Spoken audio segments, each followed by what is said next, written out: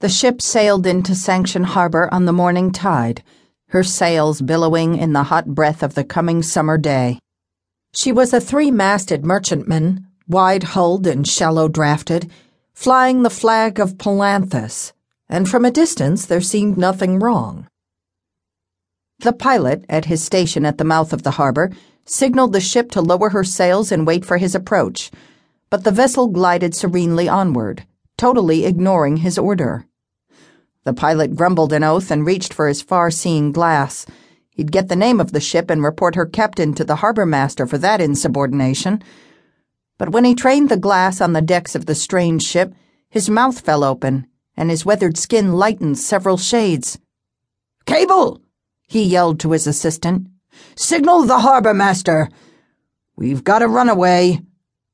The young man named Cable hurried up the ladder of a high wooden tower that overlooked the teeming harbor. From a wooden box that held a number of signal flags, he drew one made of red and yellow fabric, one so seldom used it was still creased and brightly colored. Quickly he ran it up the signal pole.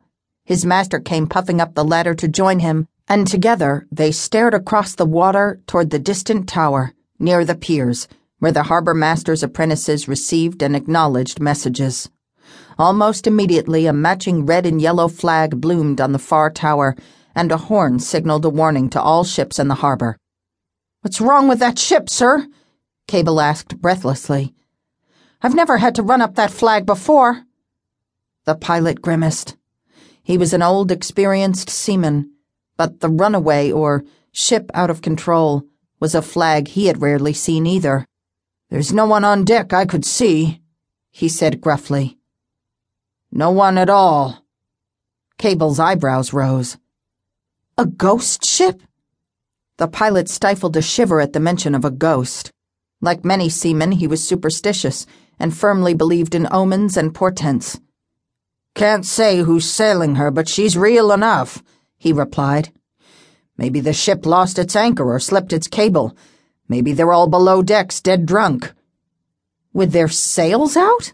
Cable asked, his tone dubious. The pilot grunted a non-committal response. He raised the glass to his eye again to watch the strange ship cruise blindly into the bustling harbor. "A ghost ship is a bad omen, boy," he muttered. "A bad omen. So don't go talking about it again." The red and yellow flag on the harbor master's tower was visible to everyone in the harbor, but not everyone knew what it meant.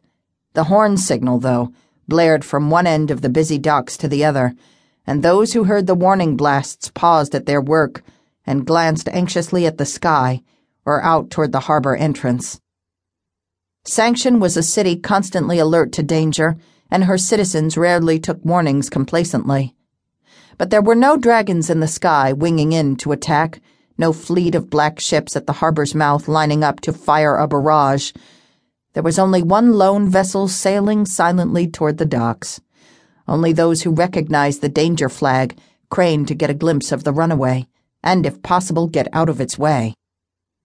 Pushed by the morning wind, the ship cruised by a cluster of small fishing boats, 2 pleasure craft, and a large war galleon being outfitted for the city's harbor defenses.